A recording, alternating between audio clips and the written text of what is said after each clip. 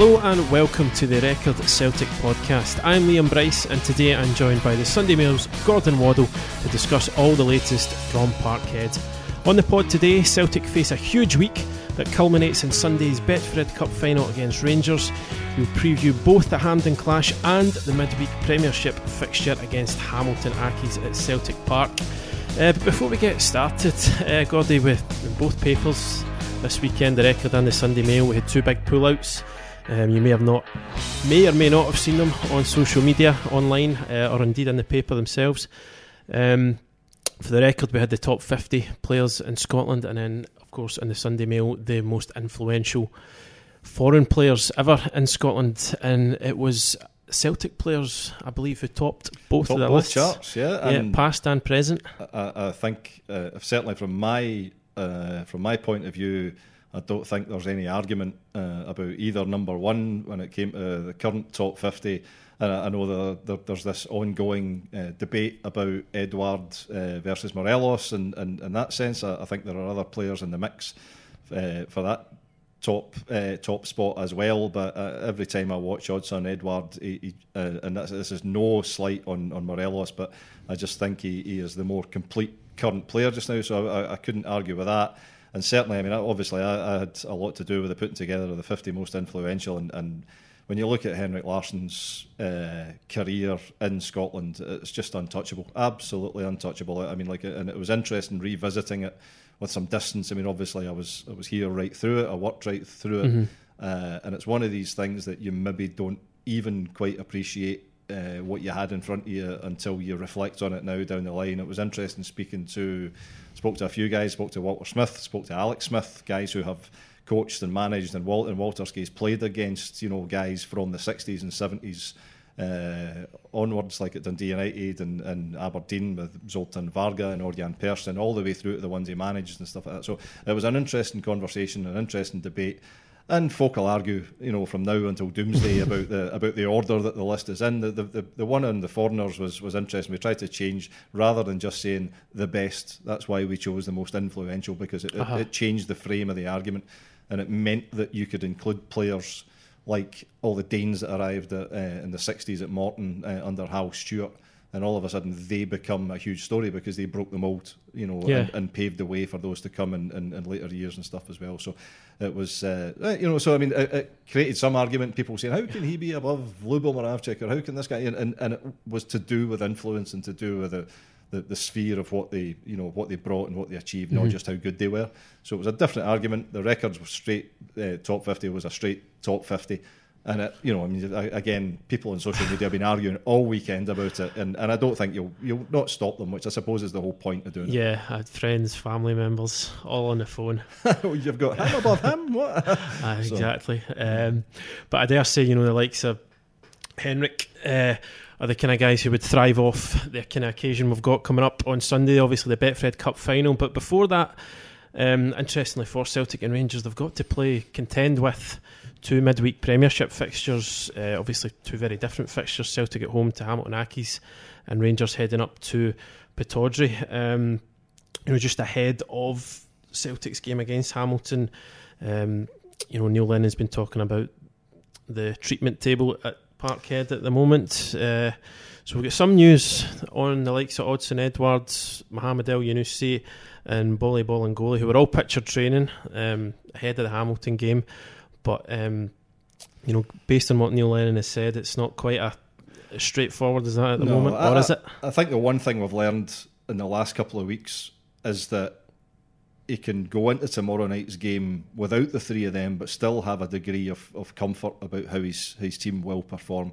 I'm not sure that he had that level of comfort earlier in the year, because if you look at when they came back from European games earlier in the year, and especially you look at the Livingston game where he only made one change and brought in Bauer for Abdelhamed, and kept the core of the team, and you couldn't blame him to that extent because it was such a strong core. I think what we've seen in the last couple of weeks, and if you look at like the Rennes game last week as an example, when he ended up playing Cham one forward in the 10, he ended up playing Forrest on the left, Christie on the right, he played Morgan up top. I mean, he played a lot of round pegs and square holes last week, and it worked, and he came away and he was thrilled, and I think he's discovered a level of trust in his guys now, to make it a squad game. So tomorrow night, if Edouard's not there, he can take comfort from that. I think in the long run he needs him there because there's no doubt that although Morgan was terrific on the Thursday night, I think you would rather have Edouard in than not in. I think what we might see tomorrow night is Lee Griffiths getting a start. It's the kind of game he's been getting some minutes in his legs at the end of games, and I must admit I was a wee bit surprised because if Lennon's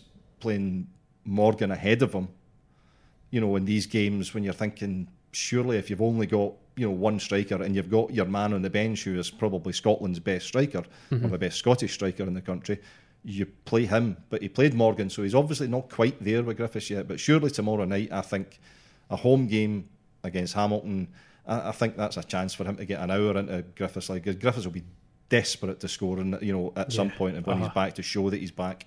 And I think you might see that tomorrow night. But again, it'll be interesting, because he's had a real turnout of the guys that he has played. And it's interesting because you keep saying, I prefer Forrest on the right to the left, and yet you look at how good he is on the left as well. That outside in game that he does, it's the same. You prefer Christie in the 10 as well to on the right, but if it means accommodating somebody else to then accommodate somebody else, but they've done it. I was just looking down here. They've played 10 games. The last 10 games that they've won, they've scored 34 goals and conceded 6 in 10 games. It's a phenomenal run, and when you consider that the last few of these haven't been with their A team, then it's a very different week for Celtic and Rangers this week. There's no doubt. I'd far rather be playing Hamilton at home. Not that Hamilton are nobody's mugs, and especially Brian Rice. Whatever you say about his teams, they come to play. They're a decent football team, but that probably makes them vulnerable. So I would certainly rather be in Celtic's shoes tomorrow night than Rangers having to go up to Pittodrie against an Aberdeen team who have got an awful lot to prove against them. So I'll be interested to see what Neil does, but my best guess would be that he would keep the best in reserve for Sunday. And obviously when you say the best, the immediate thought is the likes of Odsonne Edouard, who, as we said, has been seen in training, but Neil Lennon confirmed he won't play against Hamilton. Says he's not sure if he'll be fit for Sunday, but is that a wee bit of smoke and mirrors, do you think? Is that possibly? I hope for Neil's sake it's smoke and mirrors, because it's one thing going into a game against Hamilton and not having it, and one thing going into a game against Rennes when you're already through and you've got a free hit at them. It's a whole different ballgame when you're going into into Sunday's final, which is like do or die for both teams. To be fair, do or die, because and this is the thing. You've got this incredible cup record. You've got the treble at your back, and yet you're coming into a game where losing it will feel like the end of the world. And that's not to put too fine a point on it. Because it's come to represent so much, their trophy run, and it's ridiculous because he's been magnificent since he arrived at Celtic, and he's defied all the critics who criticised the appointment, who criticised it being a backward step and all that. They've all been made to eat their words, and yet they'll probably all be back out in force on Sunday, despite the fact that they've won 30 straight knockout games to get to this point. It's inconceivable. I can't. It's certainly a British record. Like nobody has ever gone 6 straight cup trophies and won them with it. In amongst that 30, and that's the other thing to bear in mind, only once have they even gone into extra time, which was against Dunfermline earlier this season in the Betfred. But all that goes out the window if they don't do what they go to do against Rangers on Sunday, because all of a sudden it's Rangers have their first major trophy and since 2011 they supposedly, and the psychological warfare, it means there's not another treble. So there's a raft of elements to it. So he will, I think, if Odsonne Edouard is 75% fit, he'll start, because he is such a talisman and such a focal point. And again, it's not to say that they can't get the job done without him. They've shown that they can, but in this level of game, I think he's going to need his full array of weaponry. Yeah, and you would think the fact that he has been pictured on the training pitch at such an early stage of the week, And I don't know if you saw the pictures, but I mean, he looks relaxed. He looks relaxed, you know, and happy. He's smiling. It doesn't look like he's going through the mill, or he's having to kind of really fight to, you know, to get himself to a level where he can play. You know, he looks quite content. So, again, who can tell? I mean, like, you know, we've seen it before. I mean, I remember Brendan Rodgers stuck him on the bench in a game at Ibrox, in which he put Mikey Johnson up front, and he brought him on for the last half hour. I think if I was Neil and I was going to be able to get time out of him, I would start him rather than put him on the bench. I mean, he might say, you know, he's not quite ready. I can have him as an impact sub, and if he's had minutes out of Griffiths tomorrow night, he might feel more comfortable saying Griffiths starts, Edouard comes on. If he's actually got a striker, I think he would feel less comfortable going into a game like this with Morgan as his. It'd be a huge. Striker. I mean, I think there is perhaps maybe some potential in Lewis Morgan in that position, but I mean, it'd be a huge ask for him to take up that mantle. I mean, his goal that he took last week was a striker's goal par excellence. I mean, it was fantastic getting the near post run, the clipped finish. You know, I mean, it was very sharp striking play.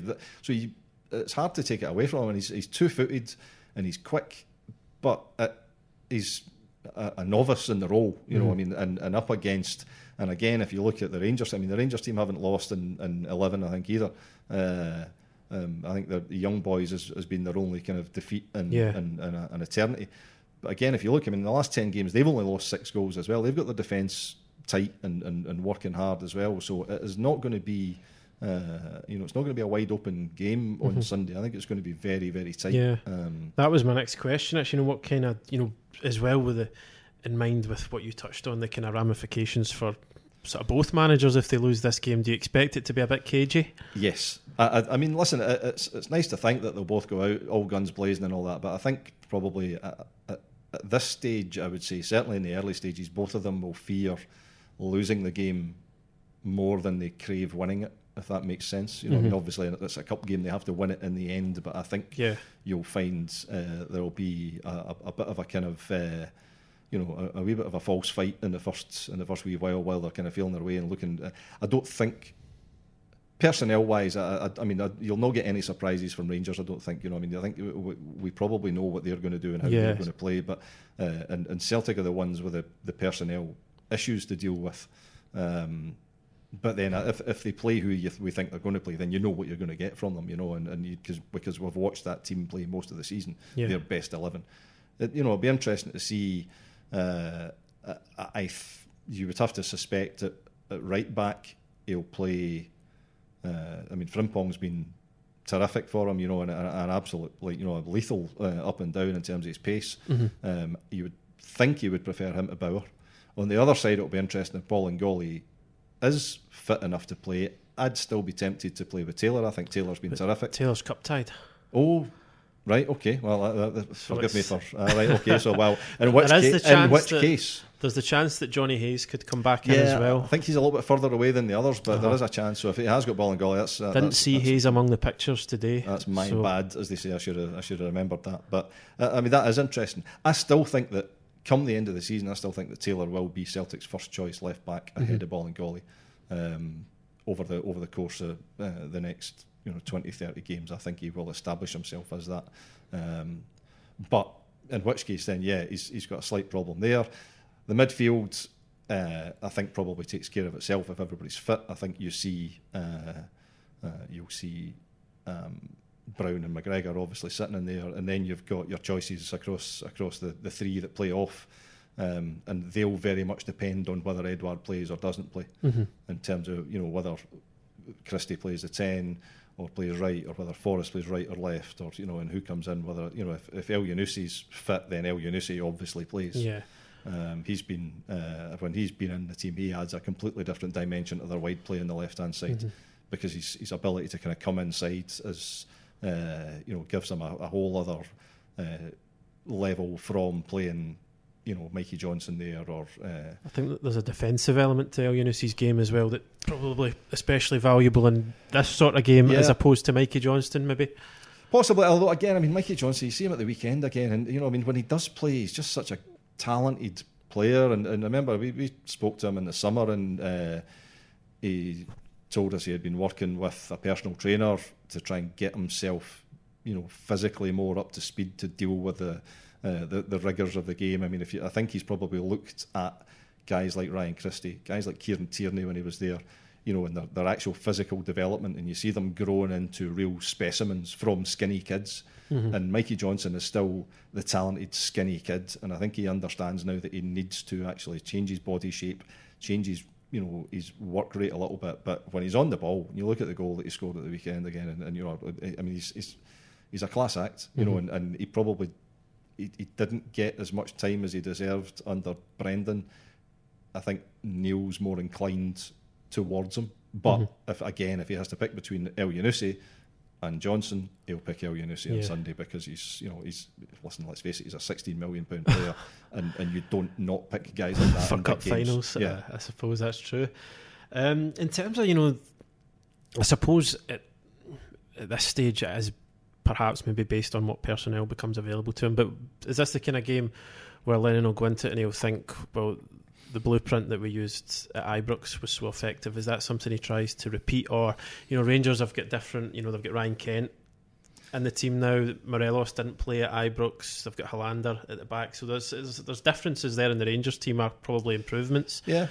But is it a case of waiting to see until he knows who is going to be available for this before he decides exactly how he wants to go I think about his own team dictates the game, probably. Yeah. In his mind, he will think that if he gets his if he's got his best Celtic 11 in his head, he believes that 11 is better than anything that Rangers can do to them. Mm-hmm. If he doesn't have that, he might have to start thinking a little bit more strategically about how he copes with what Rangers do. He'll be thinking that anyway defensively, but but I don't think. If he's got his first choice 11, then his strategy won't be determined by how to stop Rangers. It will be determined by how we win the game. And I think that if it's the other way around, if he doesn't have his first pick 11, he's going to have to start thinking a little bit more about how you contain Morelos. Although, again, and I suppose there's a first time for everything. I mean, that's one of the things that Morelos is going into the game trying to prove is I can score against Celtic. Yeah, I think there's a pressure perhaps arguably more on him than it is for Celtic to stop him, you'd think. Yeah, well, I mean, it is, but then, you look at his scoring record and, 24, 25 goals and there's a momentum that comes with that, irrespective of who you're playing against. And yes, he hasn't scored against Celtic, to be fair, the game at Ibrox, he probably looks back and says, well, you know what, there's not much I can do about that if I'm not on the park for all of it, so therefore he's going to be saying, well, this is my first proper crack at them this season, I would imagine, and he'll have it in his head that he wants to do something about it. They'll have to be careful, they'll have to be wary. Rangers have been scoring goals as well. They've scored 25 in their last 10, obviously not quite at the rate of Celtic, but they've been impressive in a few of these games. It will be interesting to see how they come out of tomorrow night. That's a big game for them tomorrow night. Up at Pittodrie, Aberdeen are heavily motivated as well. I was up there at the weekend, and their win over St Mirren, and they were a little bit fortunate, but they've taken 13 points out of 15 since they lost so heavily to Celtic. And they've got a real bee in their bonnet about how badly they were hurt at Ibrox as well when Rangers stuck 5 past them. Yeah. So Aberdeen could well give Rangers a dent tomorrow night in terms of their confidence and self-belief. And it could be a bruising one as well. It's one of those ones that they could come out of, physically. Yeah, that is also true. As I say, whereas you've got to imagine that the Celtic game will be a lot less onerous. Mm-hmm. So it's an interesting few days to see how they come through it, and I think it will be Sunday morning before anybody plays their hand. I don't think we'll be knowing about it on Saturday night about who's in, who's not. A fair amount of chess being played this week, 100%, isn't it? It? Well, either way, it's all set up to be a fascinating few days, and indeed a fascinating month. The amount of just to finish on, the amount of fixtures and that are coming up. It's you hesitate to say absolutely defining, but there's a lot of momentum to be lost and gained. Again, it's the old saying: you don't win a league at this time of the year, but you can go a long way to losing one. and I think Celtic have got a 9-game month, which is brutal. The one benefit they have is that their trip to Romania is now utterly meaningless. You could go and play his under-12s in Romania.